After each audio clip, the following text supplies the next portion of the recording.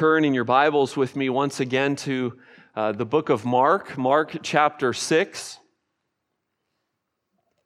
You're welcome to follow along with the insert in your bulletin. This passage that we come to today is a very familiar passage to many of us, to those of us who grew up in the church especially. It's a passage that no matter what gospel you read, it will be found there. This account is found in all four gospels.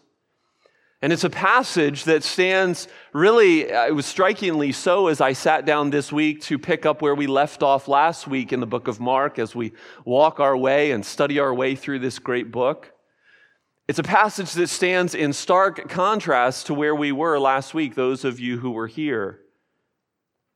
As you will hear as we read this, we have moved from last week's feast of a privileged few to suddenly this week, the satisfaction of thousands.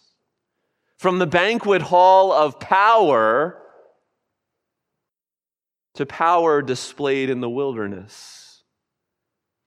And most importantly, from the cruel actions of a wannabe king to the compassion of the King of Kings.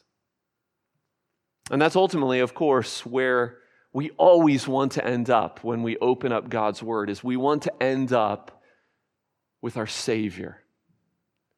We want to end up with Jesus.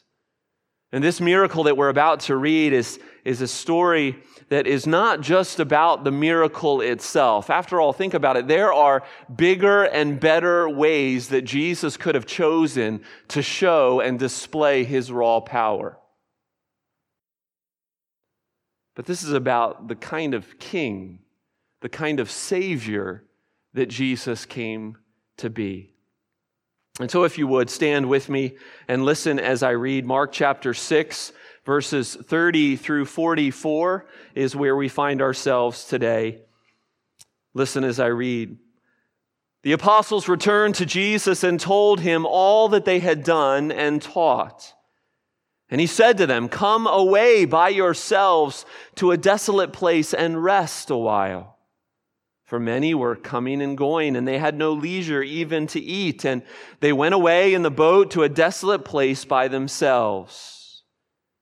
Now many saw them going and recognized them, and they ran there on foot from all the towns and got there ahead of them. And when he went ashore, he saw a great crowd, and he, that is Jesus, had compassion on them, because they were like sheep without a shepherd. And he began to teach them many things. And when it grew late, his disciples came to him and said, "This is a desolate place, and the hour is now late. Send them away to go into the surrounding countryside and villages and buy themselves something to eat." But he answered them, "You give them something to eat." And they said to him, "Shall we go and buy 200 denarii worth of bread and give it to them to eat?"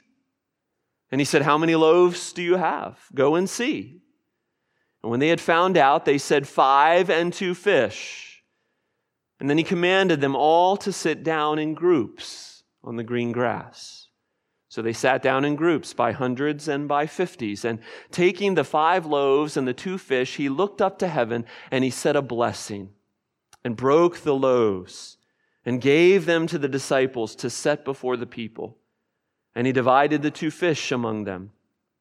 And they all ate and were satisfied. And they took up 12 baskets full of broken pieces and of the fish.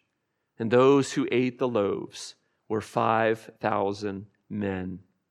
This is the word of the Lord.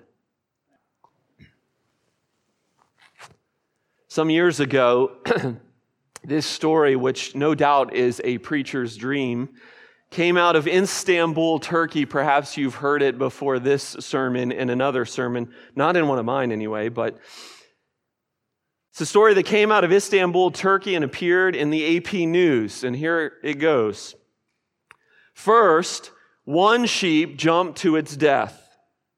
Then, stunned Turkish shepherds who had left the herd to graze while they had breakfast watch as nearly 1,500 others followed, each leaping off the same cliff, Turkish media reported.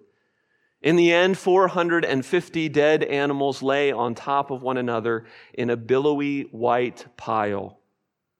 Those who jumped later were saved as the pile got higher and the fall more cushioned, Aksam paper reported. The estimated loss to families in the town of Gevas, located in the Van province in eastern Turkey, tops $100,000, a significant amount of money in a country where the average gross domestic product per head is about $2,700. Crazy story. And it brings new meaning to the question that I know I heard time and time again as a teenager from my mother. If all your friends jumped off a bridge, would you jump off that bridge as well, Nathan? I, of course, always said no, and in the literal sense, this was true. But in the figurative sense, I totally would have. You see, as a teenager, I so needed my parents' shepherding. And as a grown man, I still need shepherding. We all need shepherding. And one wonders if the Lord doesn't give us occasional news stories like this, which it's a true story, but in and of itself, it's like a modern day parable.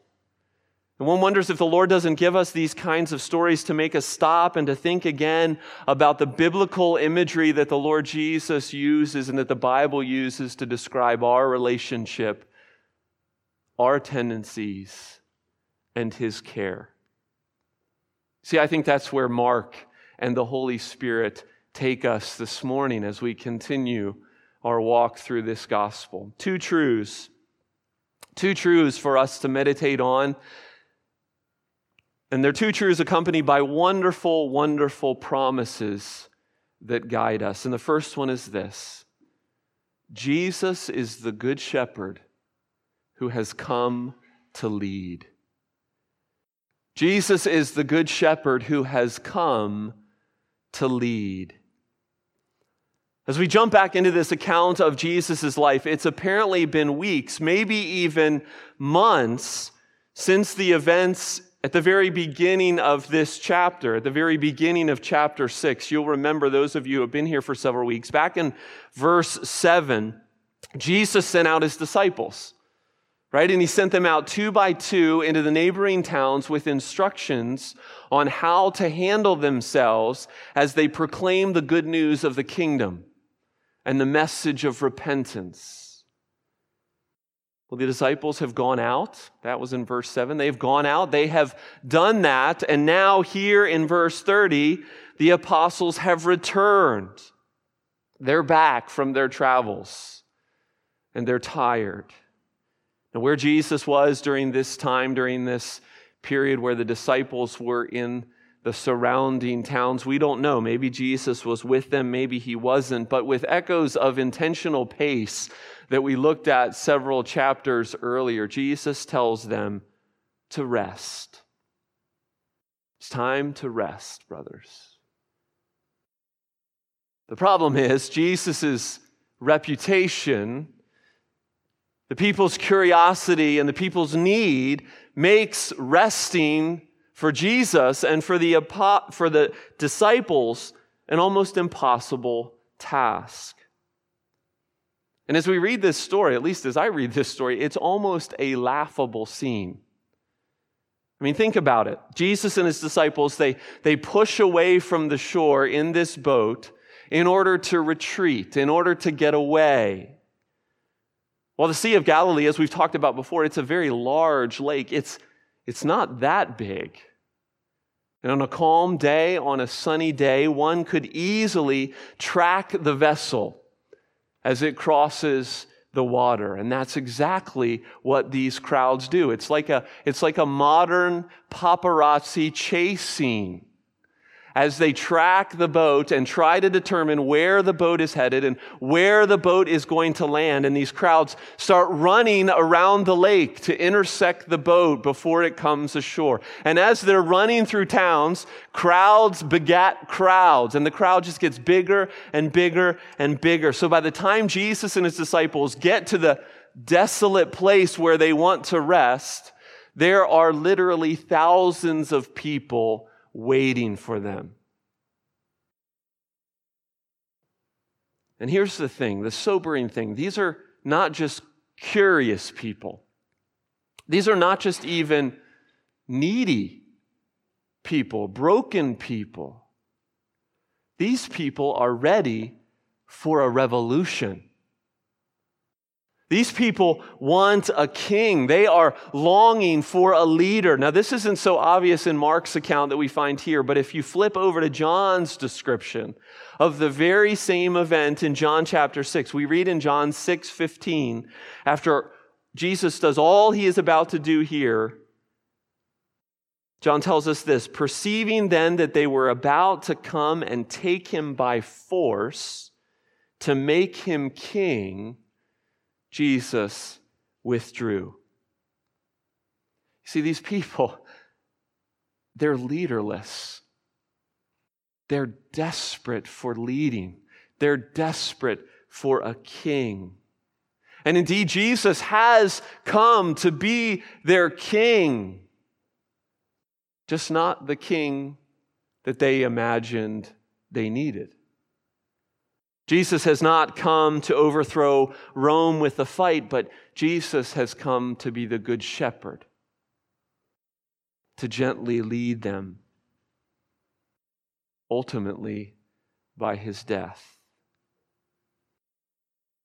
I want you to notice two things under this point that Mark draws our attention to, two things about Jesus.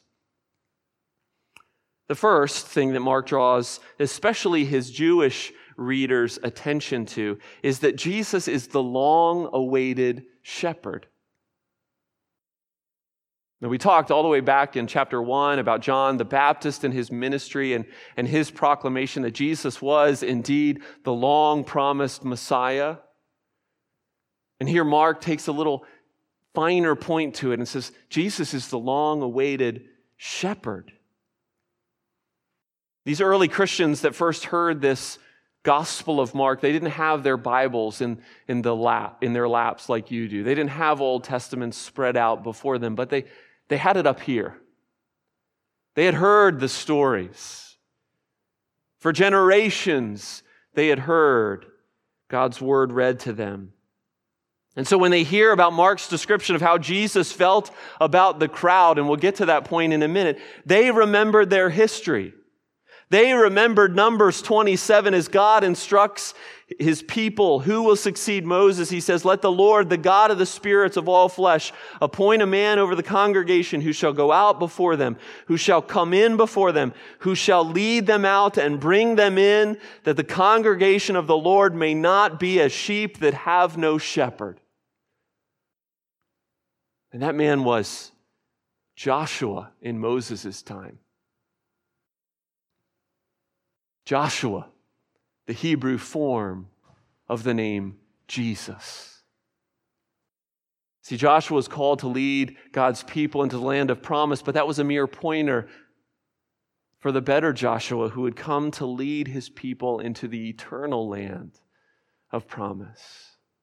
Not only that, they remembered Ezekiel 34 when the shepherds of Israel were failing God's people, and he rebukes them. God rebukes them through the prophet, and he says to them in verse 22 and 23, I will rescue my flock. They will no longer be prey. I will judge between sheep and sheep. I will set over them one shepherd, my servant David, and he shall feed them. He shall feed them and be their shepherd. And that shepherd was David, God's anointed king, a mere pointer to the better David to come. Well, not just that, but they remembered that verse that we just read, that psalm that we just read, Psalm 23. The Lord is their shepherd who leads them beside still waters. A designation that Jesus takes on himself in John chapter 10 as he says, I am the good shepherd. Make no mistake, Mark says, to his Jewish readers and to us here today, that this is the one. This is the shepherd who has come to lead. But I don't want you to just think about the richness of the promises fulfilled in Jesus. Although it is rich, and this is part of the richness of our tradition. We talked about this last week with the men being trained for officer candidacy. The unity of the two testaments and the fact of the Old Testament pointing to the New and the Old Testament pointing to Jesus is one of the richness of our faith. But I don't want you to just see that. I want to also think about just the character of Jesus. Think for a moment with me under this first point about the compassion of Jesus. Verse 34, when he went ashore, he saw a great crowd and he had compassion on them because they were like sheep without a shepherd. Here is yet another place where the Holy Spirit, by his word, reminds me that I'm not like Jesus. That I am not like Jesus. And in fact, the word used here, the word translated as compassion, in the New Testament, it only is worn by Jesus. And rightfully so. For who else can have compassion like this? I mean, here is a people, needy, persistent, and I might say concerned about, confused about proper boundaries. I've got a boat full of tired brothers. I'm probably tired myself. I'm just going to tell these people to go home, or I'm not going to come ashore when I see them on the shore. But that's not Jesus. Jesus sees this leaderless people, this hungry people. He sees our need and he loves. He doesn't see a problem, he sees a person. He doesn't see a burden, he sees an opportunity to give more of himself. Brothers and sisters, it's no different for you or me today. He knows you. He knows your need, and you are not a burden to him. But he loves you. What a Savior. But as we move on to the second truth, let me ask a question. When he sees their need, what is it? I mean, what really do these people need? The end of verse 34, we read, he began to teach them many things. Interesting. And that brings us to our second truth. Jesus is the shepherd who has come to feed. Jesus is the shepherd, not only who has come to lead his people, but he is the shepherd who has come to feed his people. As we return to the scene, Jesus is teaching and it's getting late, and notice Mark says that they are in a desolate place. We might say they are in a wilderness place. Thousands of people are there and they haven't eaten in hours, and the disciples do what seems to be a perfectly wise and practical suggestion. Jesus, let's call this a day. Let's dismiss these folks and let them go find some food. There's nothing to eat close by. What does Jesus do? Jesus instead serves from the lunch bag of a single boy.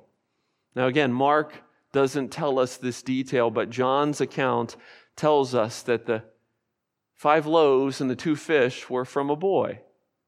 It was his lunch. It was his dinner. Instead, Jesus serves from this lunch bag of a single boy, not just 5,000 people, because that was just counting the men, but literally what could have been as many as 15 to 20,000 men, women, and children. And this is not, as the liberals want to say, almost comically so, the miracle here is not that people shared. No, the miracle here is that this wasn't possible apart from God. But even more than that, the miracle here shows us about the shepherd who has come to feed. I've narrowed it down to 5 things, 5 subpoints. I know I've gone a little subpoint happy here, but each one leads to the next one. Under this second point, Jesus is the shepherd who has come to feed. First of all, Jesus is the better Joshua, the better David, and the better Moses. You see, not only would Mark's readers remember all that shepherd imagery that we spoke of earlier, but also they would have remembered the feeding of manna from heaven through the leadership of Moses. Even the location of being in a desolate place brings to mind the wilderness wandering of the people of God in the Old Testament. We read in Deuteronomy 8:3, as Moses calls his people to remember what God has done, he says, "And he humbled you and let you hunger and fed you with manna, which you did not know, nor did your fathers know, that he might make you know that man does not live by bread alone, but man lives by every word that comes from the mouth of the Lord." Even the division of the people, this is a curious thing that we find in this passage, the division of people into groups of hundreds and 50s. What does that bring to mind? Well, to the Jewish mind, it brings to mind Exodus 18, where Jethro, Moses' father-in-law, suggests that he divide the people of God in order to better care for their needs. You see, it all proclaims, especially to Mark's Jewish hearers, that Jesus is the leader, Jesus is the shepherd, Jesus is the provider that Joshua, that David, that Moses could never be, nor were they ever meant to be. Jesus is better, Jesus is greater. That's the first subpoint. The second one is this: we need his word. Right? When he saw their need, what did he begin to do? He taught them. Now, Mark doesn't tell us what the context of, or what the content of Jesus' words are, but he does tell us that he teaches. Now, I suspect there were many here who were ready to crown him as king, as we talked about, or as John alludes to in John chapter 6. Many were sick and in need of healing, and certainly there was a time and a place for that. But Mark here reminds us of the importance of hearing Jesus' voice. That's what they needed. They needed to be fed by their shepherd. As Moses said, man does not live by bread alone, but by every word that comes from the mouth of God. Well, this leads to the next subpoint, and that is ultimately we need not just his voice, but we need him. That's another place that the Holy Spirit and Mark are taking us this morning. Jesus came not just to give bread, but Jesus came to be bread. What he does here in Mark chapter 6 will all lead to the night when Jesus is betrayed, and he will take bread in his hands once again. He will give thanks to the Father, and he will explain to them, these baffled followers, that he is about to give of himself. And Mark reminds us that without his life sustaining our lives, we are dead. Jesus is the bread broken that we might have life. So not just are you listening to his voice, are you listening to his word, but do you live your days, your minutes, your hours conscious of his presence? Dependent upon his Spirit and upon that grace.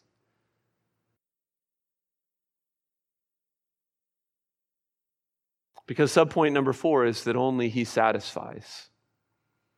Only He satisfies. Mark gives us so many details in this story. I mean, it's this intricate picture, it's this intricate portrait that Mark is painting for us. 5 loaves, 2 fish, divisions of 50 and divisions of 100, and then 12 baskets left over. What does it all mean? Well, it's not some complicated numerology, but there is some meaning here. This is the perfect provision that Jesus has provided for His people. Not only has He fed the masses, these thousands, how it all happened, we don't know. But not only has He fed the thousands, but there are 12 portions left over. Now, I've always pictured these baskets that the disciples had left over as being these huge laundry baskets, and therefore the picture being one of overabundance, that God's grace is extravagant, and certainly God's grace is extravagant. But I read this week that there is evidence that the baskets that they were used were very small baskets, wicker baskets, about the size of a lunch pail, like they got the original 5 loaves and 2 fish from. A basket like the little boy was carrying. And Jesus has provided just enough for the men who have served. The men who at this point are too fatigued to do anything. He knows what we need, and He provides to the very last one. Only He satisfies. We nibble on the world thinking He's not enough, and we wonder why we're so constantly hungry. Well, the last subpoint under this second truth of Jesus is the shepherd who has come to feed is this: He delights to use us. Don't miss this aspect of this familiar story. Jesus delights to use us. I skipped over one of the most striking things I think about this passage. The disciples, surrounded by thousands of people, propose a perfectly good solution to the problem. Jesus, let's send the crowd away to get some food. And what does Jesus say to them? You feed them. You feed them. I mean, one can only imagine the look on these men's faces. And I think either in playful banter or straight up sarcasm, they reply, sure, Jesus, 200 days worth of wages. Should we just collect that and buy some bread? Will that be enough to feed this 15,000 people? What was Jesus doing here? Here's what He was doing. He was calling His disciples to the impossible. He is inviting them to participate in His mission. And He's inviting them to do that not with their vast resources, but with their nothing. See, Jesus points out their inability in order that He might focus on He and the Father's sufficiency. They had no strength to give.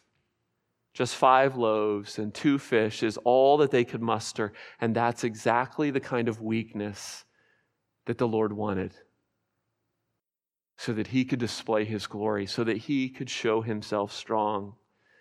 Brothers and sisters, as we sit here this morning as the redeemed, as the church of Jesus, there can be no greater promise. Not only do we ourselves need life, right? We ourselves are needy sheep, but He delights to use us to give life to others. And it's not through the supremely gifted. It's through the ordinary. It's through the widow's mite. It's through the little boy's loaves and fishes. It's through the disciples' inability. It's through those who simply give what they have and trust that He will multiply it. What a gift. Can you imagine this boy's face as he's watching his fish and his loaves not run out, but keep feeding and keep feeding and keep feeding? Those are my fish. Those were my loaves. Wow, Jesus, wow. Whatever you have, no matter how meager, let Him use it. Friends, we have a shepherd, which is good because we need a shepherd. And that shepherd is Jesus, and He's come to lead you. Listen to His voice. Follow that voice. Trust His voice. He's the shepherd who's come to feed you. Feast on His goodness and invite others to do the same. Let's pray. Father in heaven, we thank You for Your word this morning. Father, we thank You for the message that Your Holy Spirit gives to us, Your people, not to try harder, not to pull yourselves up by your own bootstraps, but no, just give what You can give and watch the Lord use it. Oh, give us hearts to hear, to follow, to trust. And Holy Spirit, take this word and use it in the lives of Your people as You see fit, we pray. In Jesus' name, amen.